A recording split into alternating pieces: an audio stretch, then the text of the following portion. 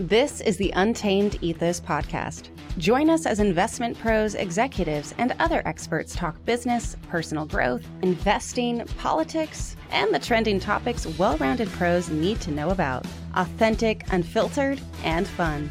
Joshua Wilson is the founder of United Ethos Wealth Partners, a registered investment advisor.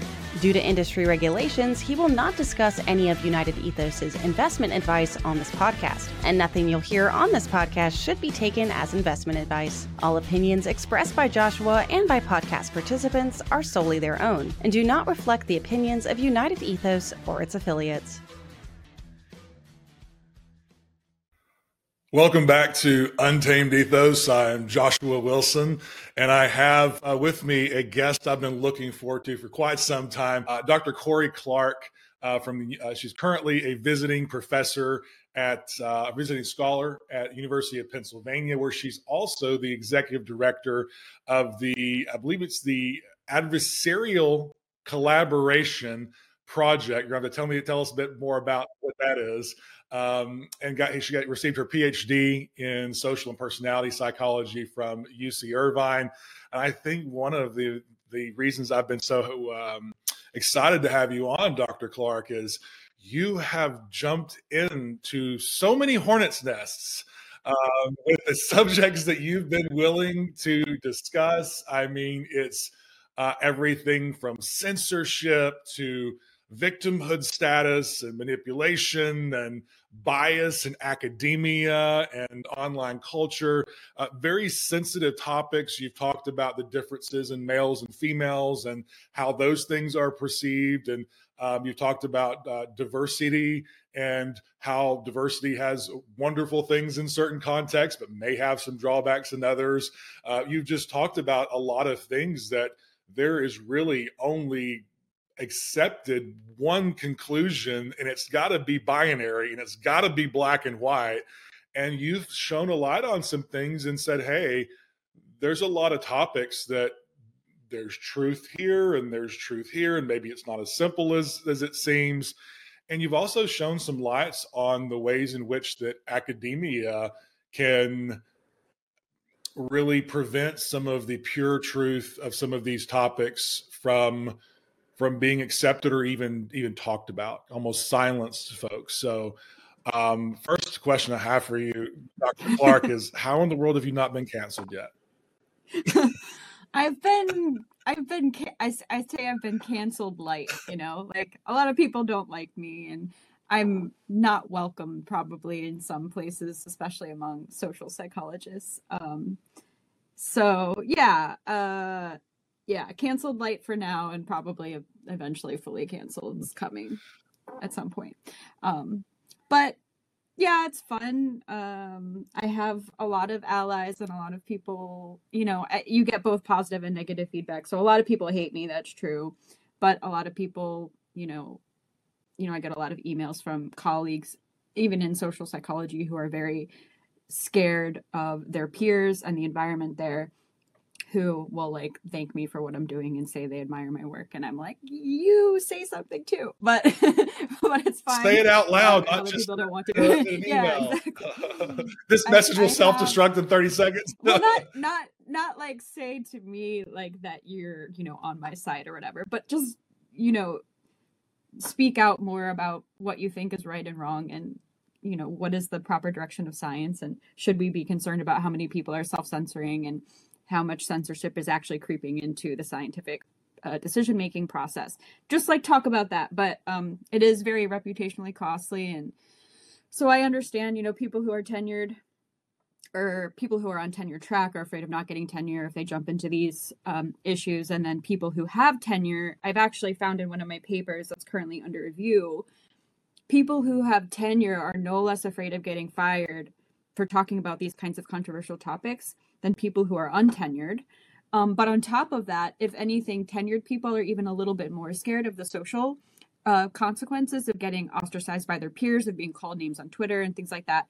And I think the reason they're a little bit more afraid is because professors who have tenure are so invested in this one career path. They've put all of their time and all of their energy into this particular expertise. And if they can't survive here, they've got nowhere else to go, or they'd have to radically change direction in their lives. So like, once they've, committed that this is going to be my career, this is my legacy, this is what I'm going to do with my life, they're even less inclined to want to speak up about these kinds of things. So as opposed to like offering the protection for people to speak up and study the topics they want once they have tenure, I see that potentially doesn't really happen. And if anything, once people are tenured, they're even less likely to dive into controversy. So my career is always in a precarious position. And, if I officially find myself jobless in academia, so be it. I'll figure something else out.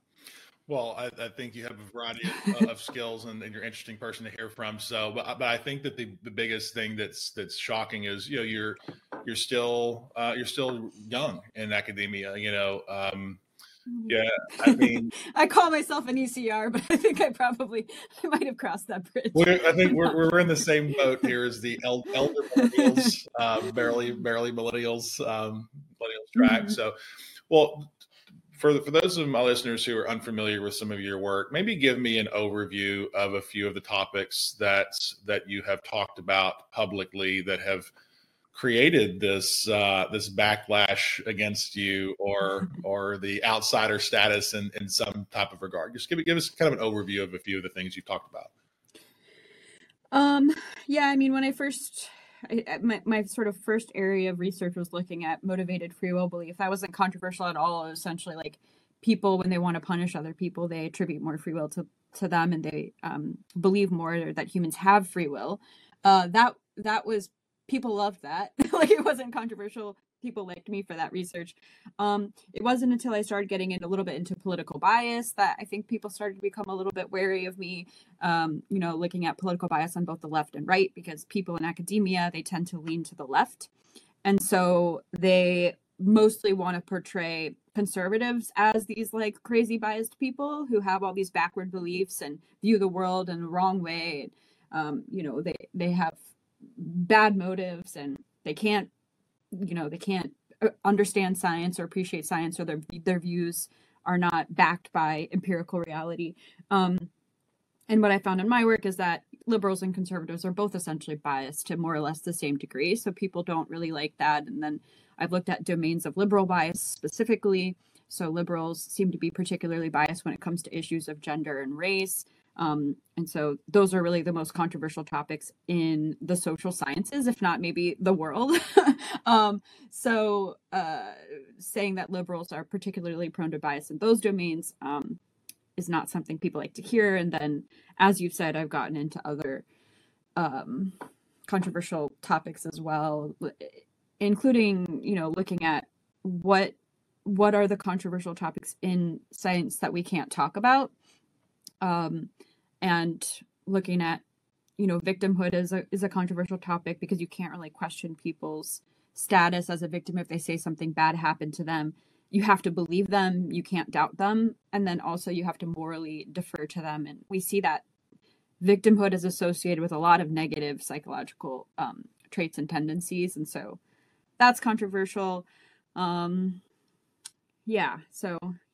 you said, I guess I kicked a lot of holes. It's interesting because when you think about victimhood, it gets into the psychology of narcissism, and we Mm-hmm. culturally are very familiar with the idea of an overt or malignant narcissist, someone who demonstrates the obvious signs of narcissism, and they're grandiose and type of behavior, and I'm better than you, and you owe me things. And there is what a lot of people don't understand is there's actually a element of a low self-esteem, or behind that, and needing for that reaffirmation.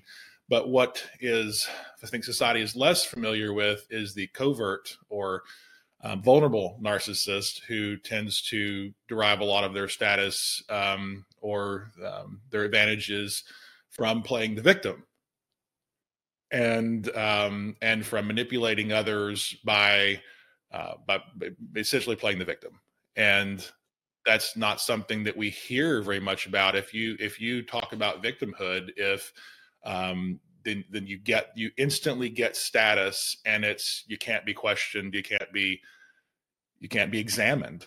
And we even see that on college campuses of various things being accused, and to where it's even, your words are violence, or your words are hurtful, your words make me a victim, and then you have to be canceled, you have to be removed, you are now a perpetrator because I'm hurt.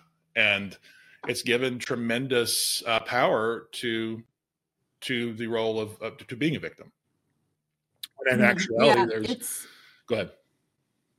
Oh, I was just going to say, it's a fairly new line of research. Only in the past handful of years, I think people have been looking at it, but there's an individual difference trait called tendency toward interpersonal victimhood. And it is related with aspects of the dark triad, I think Machiavellianism and possibly narcissism.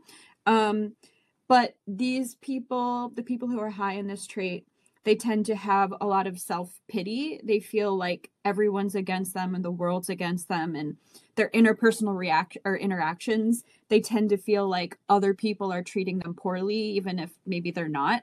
And as a consequence of this, they feel like they're entitled to various things, like they're entitled to cheat, they're entitled to treat other people like garbage because the world has treated them so poorly. But it's this type of person who's just really self-pitying in a way that makes them willing to treat everyone else terribly and manipulate other people and take advantage of other people to get ahead. And it's a tricky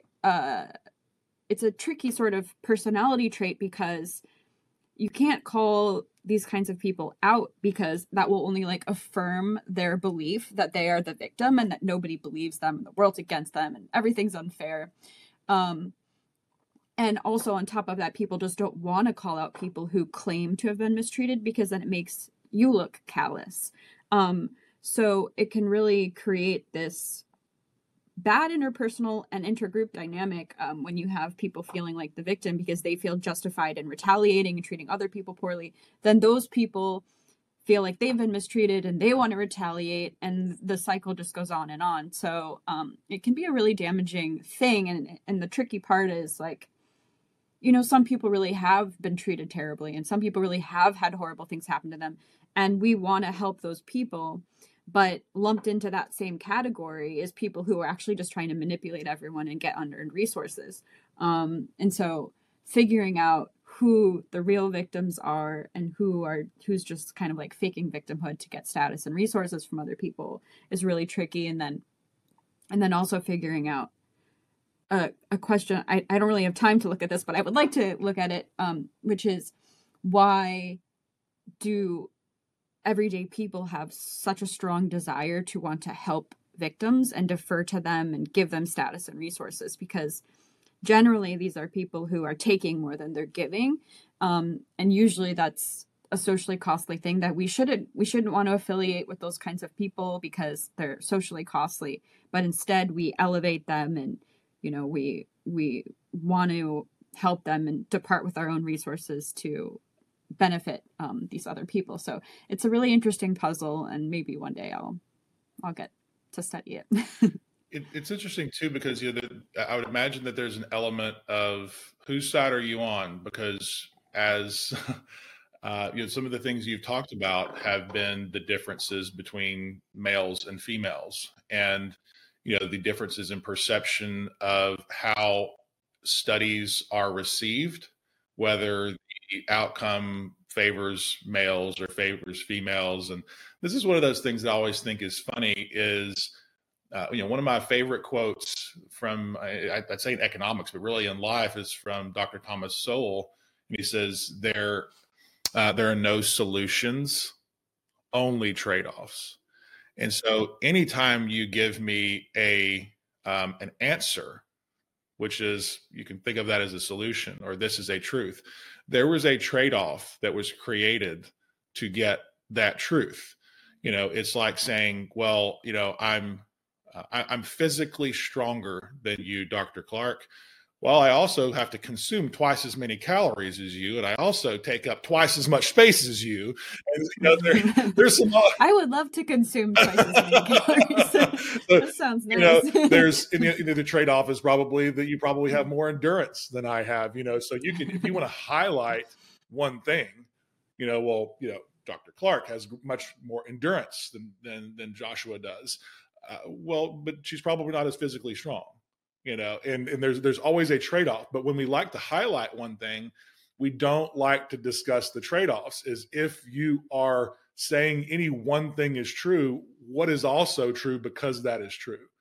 And so it's very favorable. There's certain things you can talk about that are favorable in certain groups, but we don't want to talk about the trade-off of if that is true, then what is also true.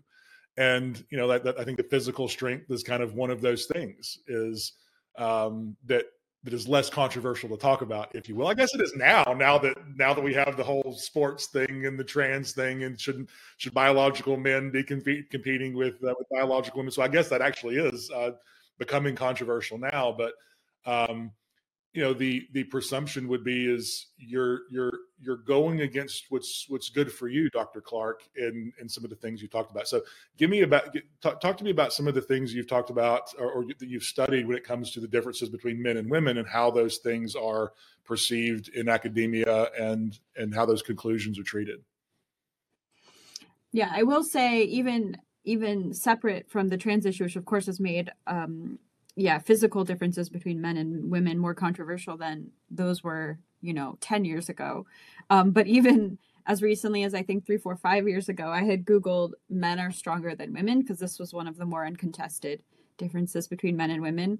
And I think all but one of those images, I think there were like 2 neutral ones, but there was one that portrayed men as being stronger than women, and all the rest were like images of a woman being stronger than a man. So like a woman lifting a man over her head, a woman running faster than a man, a woman beating a man in arm wrestling. So even though that's one of the most undisputed gender differences, is specifically upper body strength, people still have this desire to see women as better than men.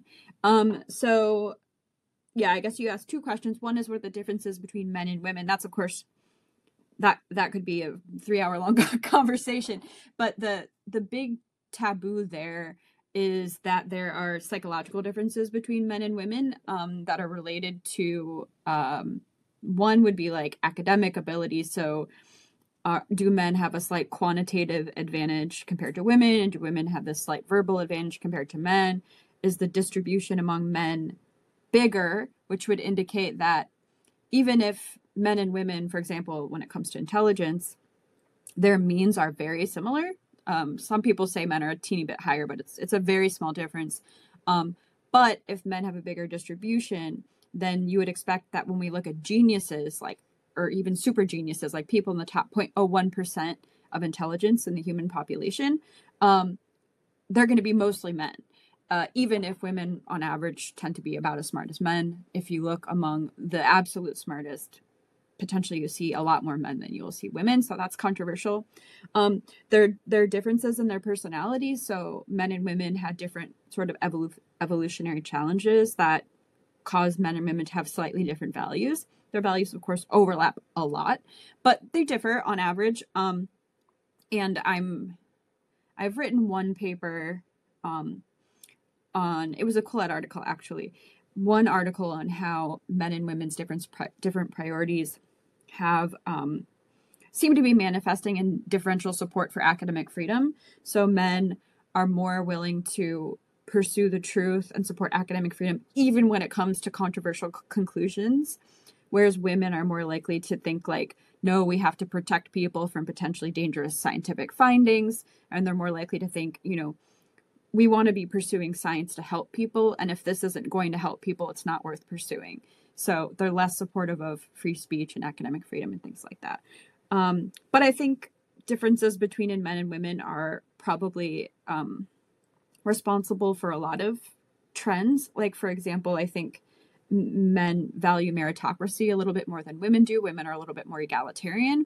And I think that potentially explains a lot of things that are happening, for example, in K-12 and higher ed, which is that there's a lot of grade inflation going on.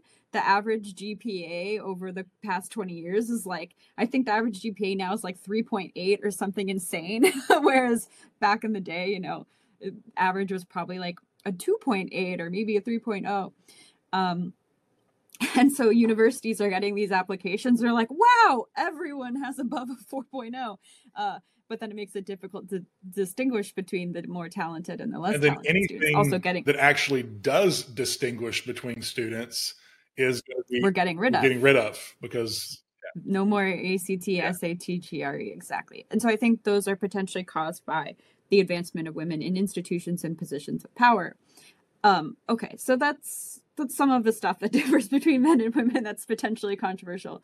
But I think what you were bringing up was also, I have a study, and Steve Stewart Williams has conducted a handful of similar studies where when you have people evaluate scientific findings that portray men or women in a more favorable way, so men are smarter than women, or men lie more than women, or men are better drawers than women, what you see is people evaluate male favoring science as worse science than female favoring science, even when it's the exact same thing. So women are smarter, women lie more, or sorry, whatever. Yeah, you get the reverse of that. So it seems that people kind of have this bias where they want women to be better than men. So they evaluate information that portrays women as better than men more favorably than information that portrays men more favorably than women. So even where we find these differences between men and women, if the findings go in the wrong direction, then you can get in a lot of trouble and potentially your work will be censored, as it does occasionally, especially with the greater male variability hypothesis, and other psychological differences. It's all very controversial. Is this, I mean, is this for really that reason, a hypothesis though, that, I mean, I get we call it that, but obviously this has not been proven in every context. But let me unpack this, the variability. So, two things. Number one is, one thing that we do very poorly, I think, in the education system is really drive home the fact that when we say X is better than Y, or X is bigger than Y, or X is smaller than Y, whatever that is, that we typically mean on average. That is the default meaning of, men are taller than women on average. That's what we mean, is on average. And you see so many rebuttals to this, and I'm not, that are, well, that's not my experience, or that's not always true. Like you were talking about all these images of women being stronger than men. And I saw this, I forget what it was. Maybe it was grip strength, or there's different ways you can do this. And, a guy that was in the second decile, or the first, it was the same as an average woman or something like that, Right. And so it's like, if you, one woman out of 10 is going to be stronger than the average guy, or something like that, or as strong as it's actually really, like with strength, it's really low. Like almost all men are stronger than almost all, but with like psychological differences, the distributions overlap, of course, quite a bit. Sure. So yeah, that is something whenever you talk about these things, you have to like remind yourself to say on average, because then you get the anecdote, debunking. No, that's not true. That's not true. You can say something is true 99% of the time, and by definition, that's going to be not true 1% of the time. So what you're talking about is not just the averages, but that you're also talking about the distribution. And what you're saying in that sense, to give people illustration, is, that all the best, the very, very, very best, and all the very, very, very worst tend to be men. And so you tend to see, if you're looking at a distribution, if you're familiar with statistics and you're used to seeing that normal distribution, then you would see that women's distribution would have a higher peak, right? And the males would be a flatter distribution, because they have more members at the absolute best and the absolute worst.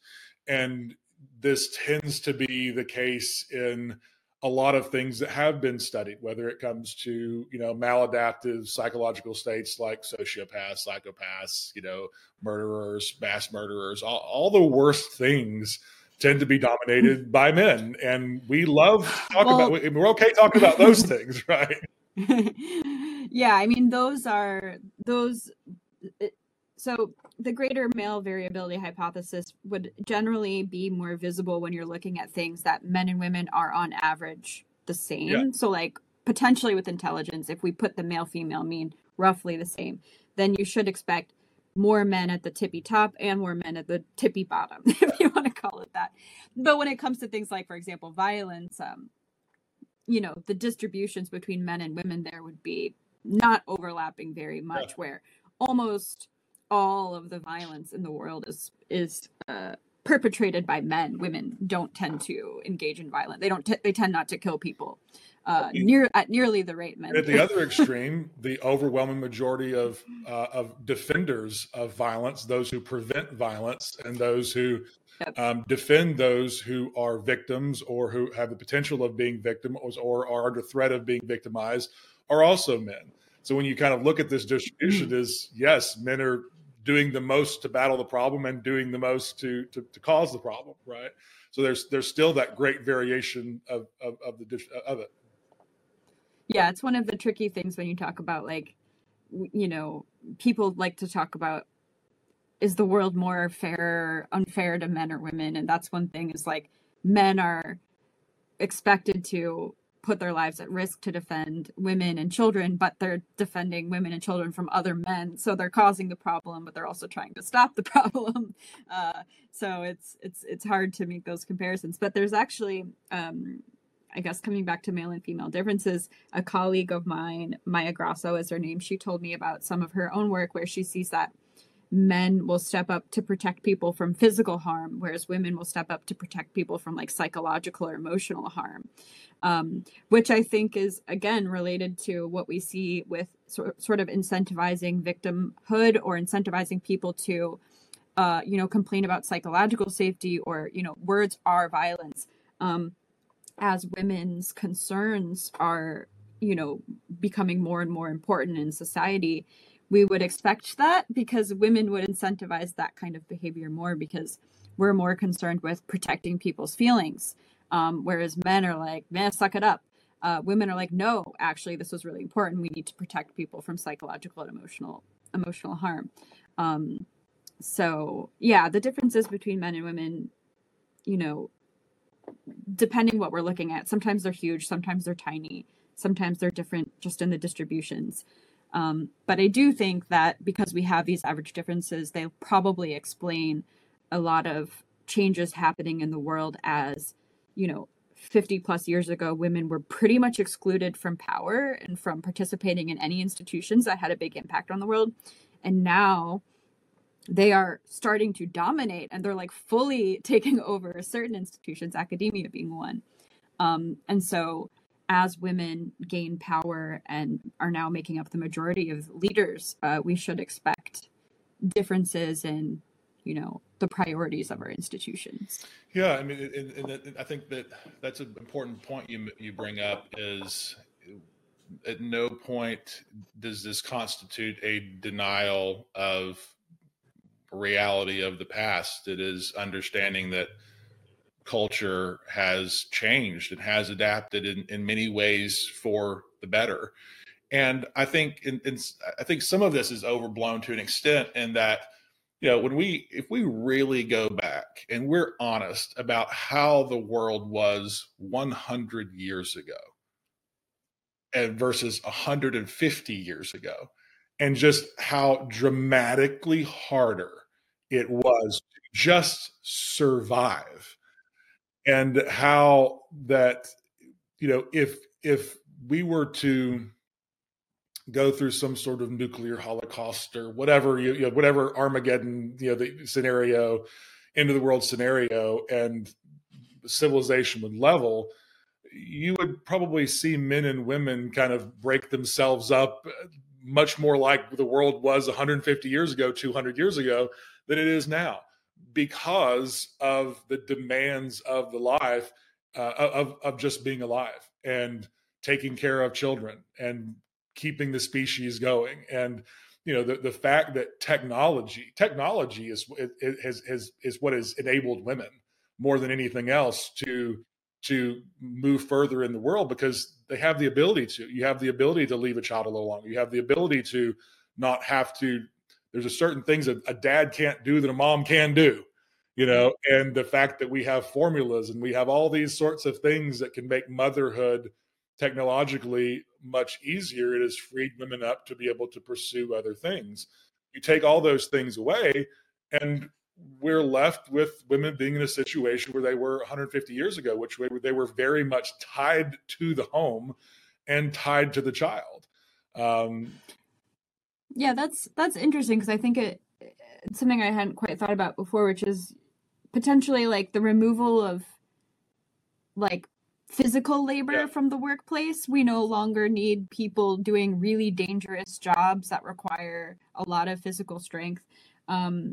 When we can have machines do all the really hard and dangerous work, then more of the jobs are oriented towards the skills of women, which is one thing that you do kind of see is women are a little bit more conscientious than men. So when it comes to like, your typical office job, women are really good at that. They're organized. They're good at like, managing a lot of different tasks at once and doing them well. And so, yeah, we've kind of turned all of the jobs that men were good at into jobs that machines do. And the remaining jobs a lot of them are things that women tend to excel at a little bit. Again, on average. I mean, like you think about this, the conscientiousness and also having, I think, a little more grace and communication. I mean, one of the things that, I grew up in a very blue collar area, and at most everybody had blue collar jobs. I grew up in the blue collar area. And one of the things that's kind of well known is like, you got your guys in the field, the guys that when you have jobs that require blunt force labor, and you have jobs that require physical grit. Those are the jobs that no one's asking for equality in. No one's asking for a 50% distribution, and those jobs are dominated by men. And they're harder, and there you go. And in a lot of those jobs, kind of the joke is you kind of need a woman to manage them. That's you kind of need somebody to kind of, they're kind of rough around the edges, and the way that they talk to them, they can get these guys to they'll do anything that she says, the office manager, And there's that on average a better relational skills, that the average woman can bring to this that the males aren't. So I think that we forget about this a lot of times is, we're not just where we are because we chose for it to be, but because it was able to happen. We were able to advance because advancing was possible, because it was made possible through technology. And yes, and as the ability to do these things is advancing, then there's a call to do those things, right? And also that greater desire to do it creates more incentive, right, to create solutions to allow this, right? So it is a circle of this. I just a paper that I co-authored. I was a very low-level co-author on this very impressive paper that looked at gender bias in hiring over the past 44 years, and it broke this down by like stereotypically male and stereotypically female jobs. And what they found was with stereotypically female jobs, there's always been a very small bias in favor of women for those jobs, and it's been virtually unchanged. Whereas for stereotypically male jobs, there used to be a small bias, very small in comparison to what people think, but a small bias in favor of men. But starting around 2009, that has reversed, and now women are favored for those jobs too, for the jobs that are considered stereotypically male. But while I was writing this little blog or whatever, popular press piece for an online magazine called Queer Majority, I was looking up, different statistics about what men and women think is happening. And I came across one from either Gallup or Pew. And apparently millennial women think that men have it easier the most of any generation of women. So like older women who potentially literally were discriminated against in education and in job opportunities, they see things as more balanced than millennial women who presumably have seen the least gender-based discrimination. And at first I thought, well, this is kind of funny. like the women who have suffered the least seem to think things are the most unfair.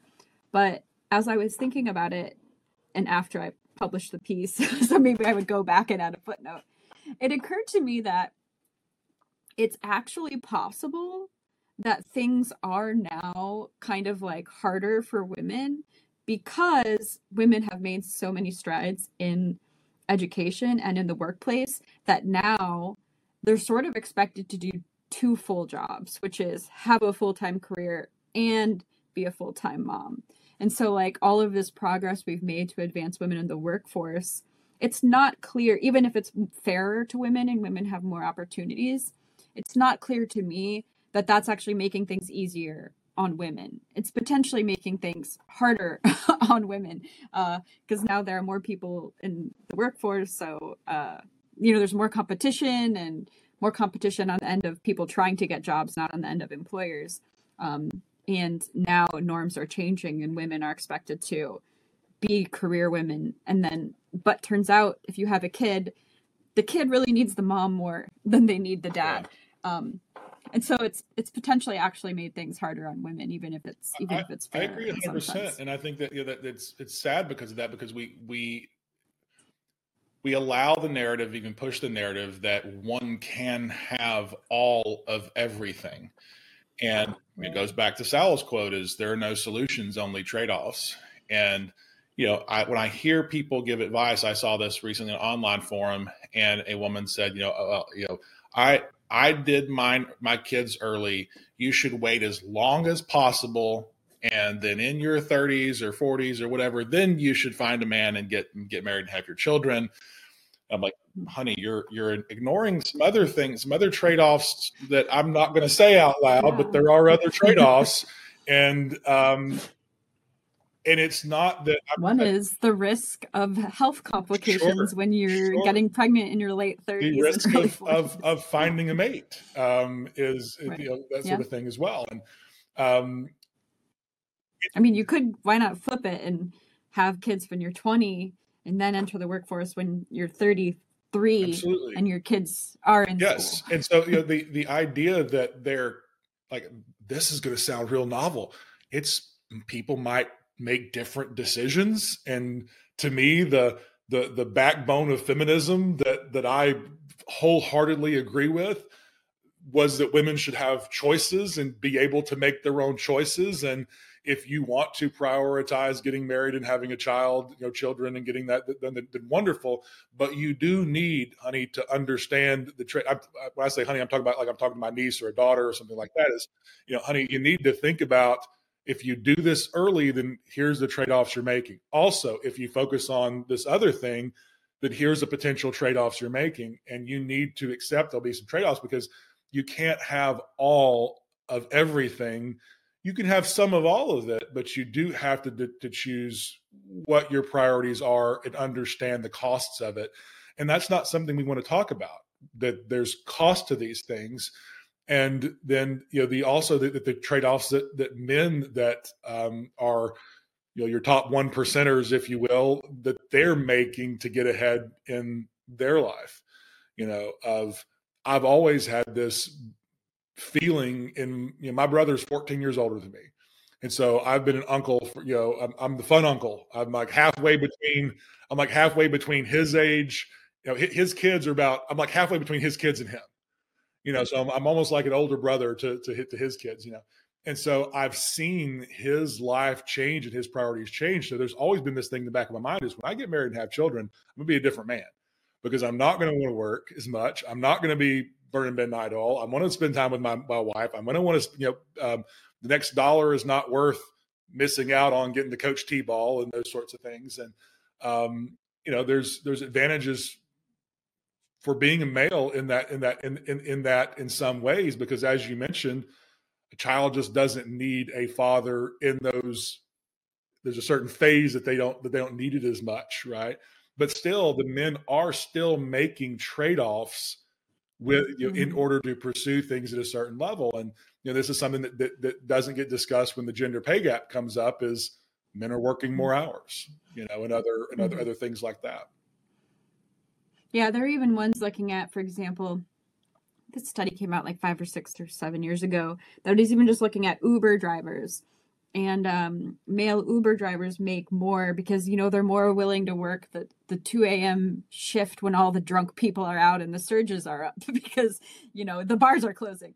So you see it there too. But I do think there's something else interesting happening, which is we talk a lot about the advantage of the 2-income family. And this is kind of, I think, raised standards for people. And now we sort of have the expectation that people are going to earn the 2-income family amount of money and they're going to be able to live at that lifestyle level, which means, they have to have a house and they have to go on the fancy vacations and they have to have a nice car. And so men whose wives choose not to work, they kind of look like failures because they don't have that extra $40,000, $50,000, $60,000, $70,000 income coming into their house and taking care of their family. And so I actually think it's both putting more pressure on men and women, whereas women, they feel they have to have a career and they have to get meaning in that way. And then they have their kid and then they feel pulled in different directions because maybe they really want to spend more time with their children. And a full-time job makes that really hard. And at the same time, men who, they kind of want their wife to work because they want to have that 2-income household where it looks like they're more successful because they have more things and they're living a higher quality lifestyle. But then when you have a man whose wife takes time off of work, he might feel, well, I need to earn more money to compete with all the men whose wives are working. And so it creates this pressure that the man feels like a failure and he needs to be making 2 incomes to be as well off as all of his buddies whose wives work. And so, yeah, I do wonder how much that dynamic is contributing to a lot of the stress and anxiety and all the mental health things that people are panicked about these days is we've sort of raised the bar for everyone. And now everyone feels like they're falling short of that new bar. Mm-hmm.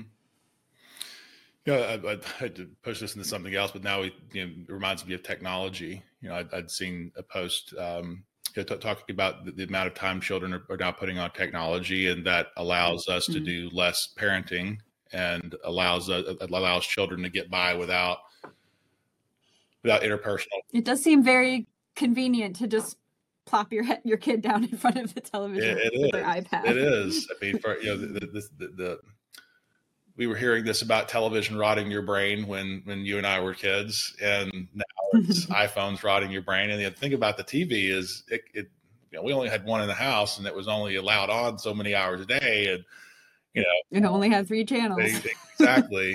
And now you can have that with you 24/7, and you give kids. I saw this. I read a teacher's forum here and there because I'm interested in what people are hearing from. In elementary and high schools. And also one of my best friends from undergrad is an elementary teacher in Massachusetts. And so he gives me a lot of information, what he sees in classrooms and what he's seeing. And it's, you give people free time to talk, and it's boom, everybody goes on their phone and, on apps. And it's like, hold on, no phones. And there are kids that just put their head down and not talk. And then just, nope, it's, if I can't be on my phone, it's nothing. I'm just gonna put my head down and nothing, And it's just because they don't know how to. That's what we're seeing. Yeah. And it's been made much worse. If you look at the developmental what is the word, I guess, standards or checkpoints that you'd expect. COVID destroyed a lot of this in a lot of ways. At every level, because when you're under 18 years old, every year is kind of a big developmental year, especially when you're under 7. Those under 7 years, there's so many different things that are happening, but really every year after that is huge. The impact on someone who is 27, 27 to 29, not that big a deal, but the impact of someone who's 5 to 7.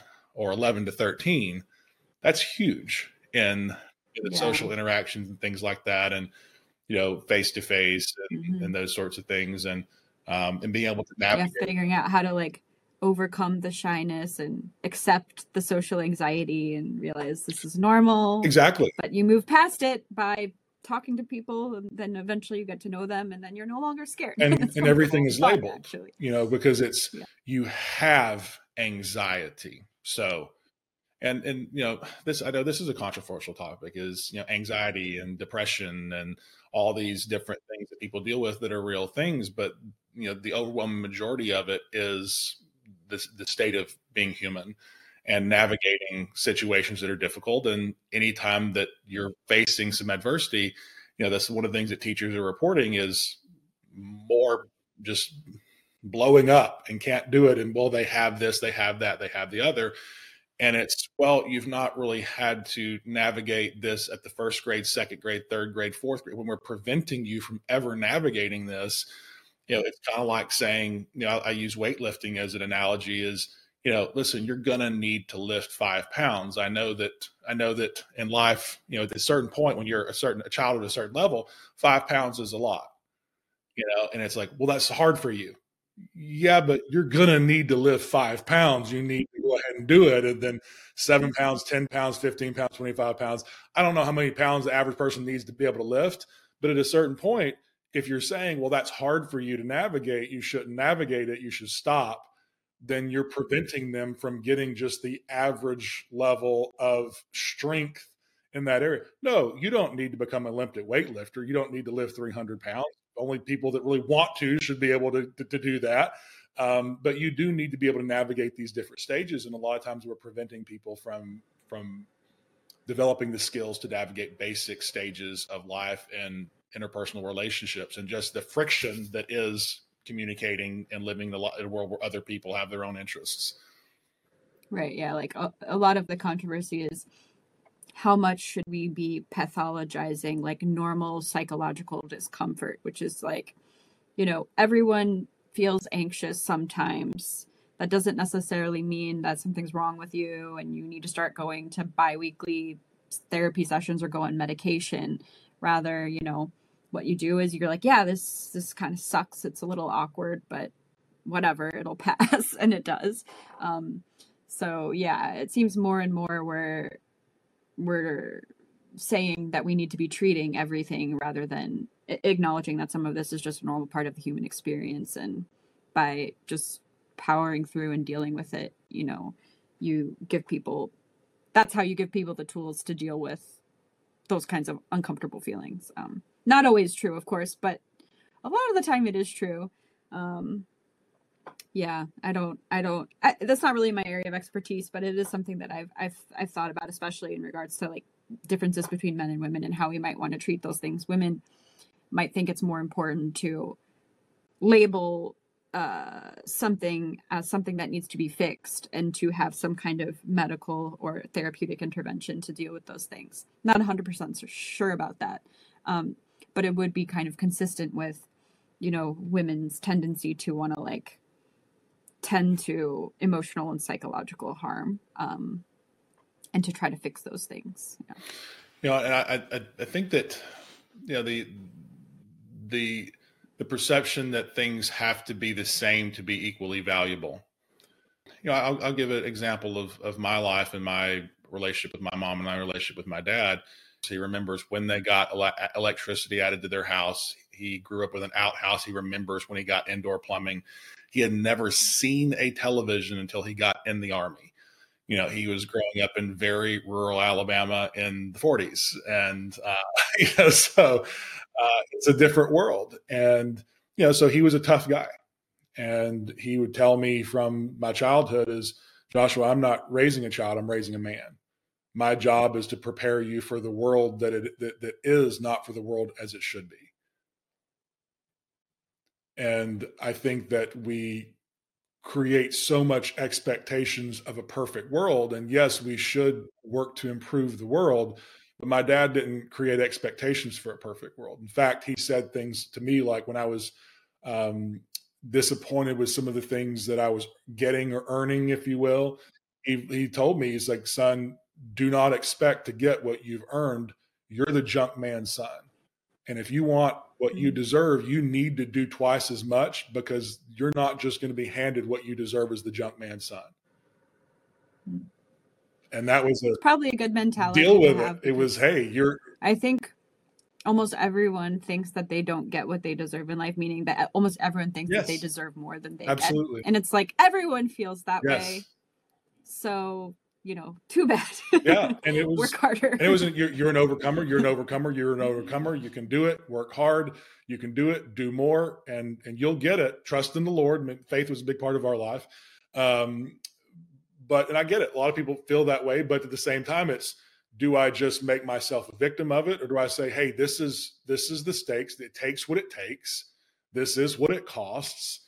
Whether the cost is fair or not, are you willing to pay it? And so that was my dad's attitude of looking at it. My mom was, I go out in the field and work hard and do all these things. And then mom is licking my wounds, and she's encouraging me, and she's, kind of the doting on me. And she's much more of a feminine touch, and, the words of encouragement and the love and the softness. And, if it wasn't for my mother, I would be a much harder man.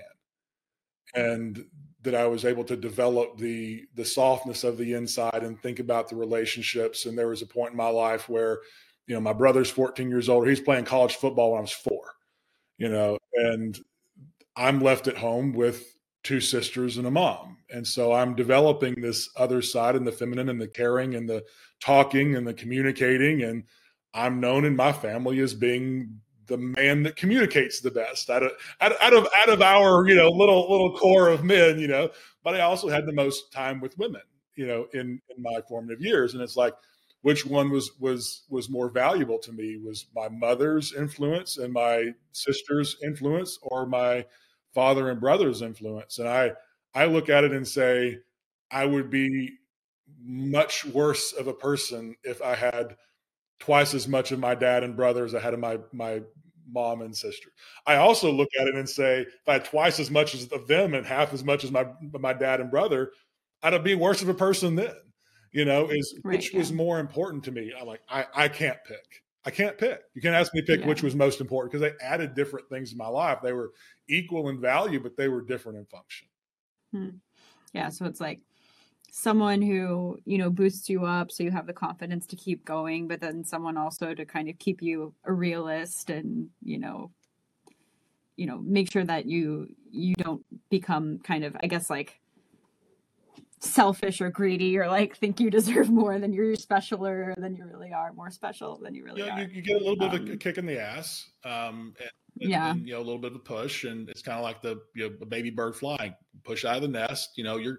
Doesn't matter what I think. At 18, the world's going to decide you're a man.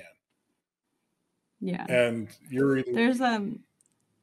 There was a paper that I just saw like 2 days ago, maybe 3 days ago, where it was looking at people's salaries, and it was looking at how much people think they need to be happy.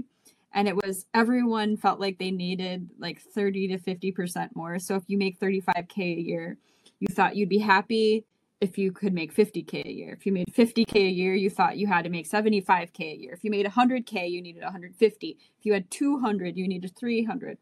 And I think it's just this like, it's part of, the human experience is like, nobody's ever satisfied with what they have, and everyone thinks that they deserve more, and that, they're capable of earning more, and that keeps people motivated. But at the same time, it can make people really unhappy because they're living in a constant state of deprivation, even though in reality, almost none of us are truly deprived, at least not in the United States these days. We all live very, very comfortable lives. Not all of us.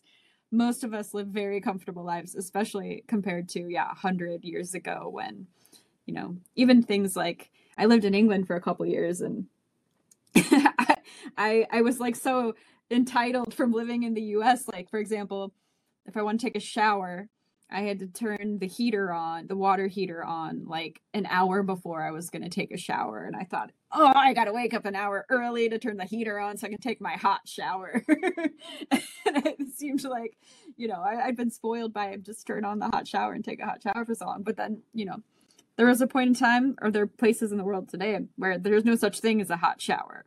Sometimes there's no such thing as a shower. So yeah, we can get spoiled by this just constant state of dissatisfaction, which keeps people striving, but it also keeps them dissatisfied and feeling like they deserve more than they probably do. Yeah. And then there's also the idea of, how does one improve oneself, and how that is I guess operationalized or conceptualized by different folks, and I think you've talked about this before, is how men. I saw a video that I thought was pretty funny, and it was obviously designed to poke fun of it and give it from the the most extreme angle. And it compared male self-improvement videos, like the shorts that you see on YouTube, and then the shorts you see from women. Or like working on your calves or something. Oh, it was like, for men, it was something like, you're a piece of crap, and you need to get off your ass and do something, and you're just like beating you down, and like what I remember from like training for football is like don't be weak, you're gonna get your ass kicked, and just kind of the pushing you, and more like a military. You get the Jocko Willick, and you get, what's his name, the guy that does all the ultra marathons and stuff. You get this, you are low, and you need to push yourself and raise yourself up by the bootstraps and stop being such a loser. And that's the kind of thing that does the female videos and kind of combination. It's like, you're enough. You need to love yourself. You're good enough, and you're strong enough, and doggone it, people like you, doing the Stuart Smiley sort of thing. And just how we kind of conceptualize self-improvement, and how does that kind of filter into how we approach truth in academia, and the goal of science in academia, and how these things kind of filter down into culture. I was curious here. There might actually be a little bit of that.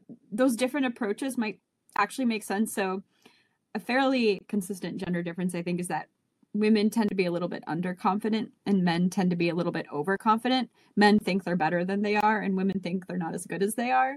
And so it might be really optimal actually to build women up a bit and to tear men down a little bit, to make them, give women the confidence they need to pursue the things they're capable of, and get men to work a little harder to achieve the thing that they think they already deserve. I do have like a little bit of, sometimes I worry about those videos where they're like, they'll say something, and I think these tend to be geared toward women. They'll say something like, life is short, you focus on you and do what's best for you, and don't worry about other people, and people aren't worth your time, and blah, blah, blah. I'm like, I don't know if that's the kind. Be purely selfish and just only think about yourself, and spend all of your time treating yourself. And like, I don't know that that's necessarily healthy. So it can go a bit too far, I think. But there potentially is some sense too. And I think people are actually pretty good at kind of understanding where other people are. So when you look at like mentoring students, some men are going to be pretty sensitive and insecure and maybe need a confidence boost. And some women are going to be like egomaniacs, and maybe they need to be taken down a notch. And I think people are pretty good at detecting that in other people, and then, treating them accordingly. It's harder when you're making a mass video that's going to go out on TikTok. I think these things are different when it comes to the context. And one of the things for example, when you think of, it's been shown that men, in perceiving of sexual or romantic interest, men perceive women's interest in them as being higher than it actually is, and women perceive a man's interest as being lower than it actually is. And that's funny, but at the same time, the argument is that that's probably, from an evolutionary standpoint, adaptive, because the cost of a potential mate is higher for a man. If the cost of her saying no is, I'm not interested, is very, very low. versus if she'd have said yes, and this is potentially your wife and the mother of your children, then the cost of not trying is very low. Obviously, that's changed in a world where in some online forums, there's the shaming of men for even trying, so that's a different extreme. That's something that is a new thing that we're dealing with as a society. But it's that cost of missed opportunities is higher for men. At the same time, if you look at this from a dating perspective of in so many things, women tend to have a lot less confidence. Or, I mean, I don't know if I say a lot, but have scientifically significantly less confidence than men in certain things. So yeah, I can see that as men need a little bit of a kick and women need a little bit of a boost. I can see that. It does not appear to be so on the data regarding mate selection. And if you look at asking women to rate men will rate over 80 to 90% of the, depending on the study, of men as being below average in looks. Where if you look at the graph is extremely skewed to the left, right? Whereas a graph of men rating women based on just on interest is almost a normal distribution, is overwhelmingly fives, then going down in each direction. And then if you ask them to rate themselves, men are much more accurate in rating themselves, as most men rate themselves fives. And then you kind of see this typical bell curve where if you're asking a woman to rate herself or her friends, they tend to be highly skewed, with the peak being more at the 8, and then going down from there. So you'll tend to see that the average woman, and a lot of this is coming from dating app data. So that is a whole different conversation itself, is what is it about dating apps that maybe cause this to happen in the context of dating apps, there being so much more men on dating apps, things like that. But then there's the question of, is there a feedback loop that affects how things are in life? Yeah, because I think with the data, so there are a couple of things I'm thinking. One is there's this effect called the above average, a better than average effect, that seems to be both men and women are vulnerable to, where they tend to think they're better than average at everything good. Yes. And below average at everything bad. Everyone's better so than average. That is true. Everyone's smarter than average. Everyone's better looking than average. Everyone's nicer. Everyone's funnier. All those kinds of things. But if what I'm not familiar with the data you're talking about, but I wonder if one thing that potentially is happening there is what you get with the dating apps is, it seems to be that the average woman on a dating app gets a ton of male attention, but the average male doesn't get all that much female attention. Because that's like a very short-term mating. I mean, granted, some people meet their soulmate on there and get married. It's the number one, but a lot of number one way people are meeting now. It is the number one way. Yeah. So that does happen, but I suspect the average interaction on there, the intention is to have sex. And women, when it comes to just having sex with people, they're more selective than men are. And so women might feel more desirable on there because it's that short-term meeting context. And so they're getting a lot of male attention. If it was an app that was like, this app is only for people who are trying to get married, then you might actually expect that women would be giving more attention to men, and that the men would be the ones who are hyper confident because all these women want to marry, like, the desirable men, I suppose, the ones with the good jobs and, the doctors, etc. It could be that those dating apps cause sort of skewed perceptions of one's mate value because they're this like short-term mating dating approach. Yeah, and part of that is because of when you say, well, what is the goal of the app? Well, it doesn't matter what the user said or what the app says. It's kind of what the user's there for, right? And the willingness to engage in short-term mating strategy, even if the goal is long. And what you see from women is, if the goal is short, the goal is short. But what you see from men is they can actually have the goal of long, but still be willing to engage in short. And so if men are willing to engage in short-term relationship, what I'm using this as a blanket term, obviously, of lots of different things, then their standard will be much lower than if they're only looking for exclusively long-term. Whereas women tend to be much more likely to be one of, if it's long-term, they're not interested in short-term, right? And they're interested in short-term as a means to the long-term, which means long-term. They only want to engage in a short-term relationship with a man if they think it might turn into a long-term one, which means her standards for short-term mating are about the same as for long-term. Yes. Whereas for men, there's a big gap. So this has been hypothesized. I don't know if there's any proof that this has hypothesized that this is what's causing it. Is you'll have the man who is in, let's say, the 10th decile of female interest, and for short-term strategy, he's willing to go down to some bottom 10. You mean? Maybe not the top 10. Sorry, the 10th decile, right? The top 10%, or especially top 5%. That he's willing to go down to the 6th decile, right? Whereas, and so because he's interacting with and having dates with women at the 6th, 7th, 8th, 9th deciles, that those women get the perception that this is the man that I can get.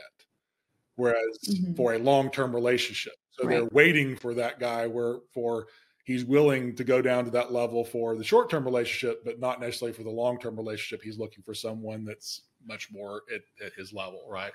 Whereas, I think there have been studies looking at that. With these dating apps, what you do seem to see is like the majority of women are competing for the top 10% of men. So the top 10% of men on the dating apps do really well, but the bottom 90% don't.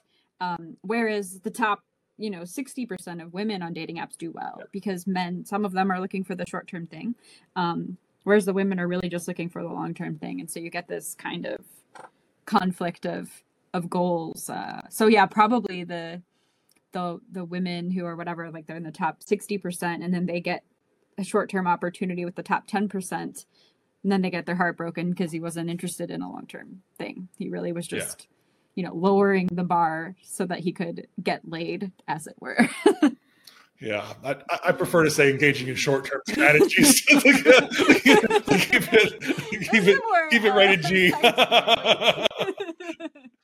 I'm sorry. No. If you're have an adult experience. If we're going there. We're going there. We'll go in there. That's funny. So, I had not expected us to get into a discussion of dating app. I didn't either. I also should say it's not like I'm aware of some of that research, but it's not my area of research, and I've never been on a dating app. I feel like I missed out on a core part of the millennial experience, but I hear it's good that I haven't had to deal with that. So I could agree. So tell me about where your research is going right now. Thank you for tuning in today to Untamed Ethos and our guest, Dr. Corey Clark. For the second half of this conversation, we'll be coming out with the next episode 21 next week. So be sure to tune in next week for episode 21 with Dr. Clark. We'll be getting into some other ways that academia is suppressing and certain viewpoints, looking for censoring certain ideas, hiring biases, also differences scientifically between men and women and how those different priorities are influencing both academia and the workplace. And are there ways in which political agendas are infiltrating academia that maybe we're not seeing or not being so much covered by mainstream media? Look forward to seeing you then.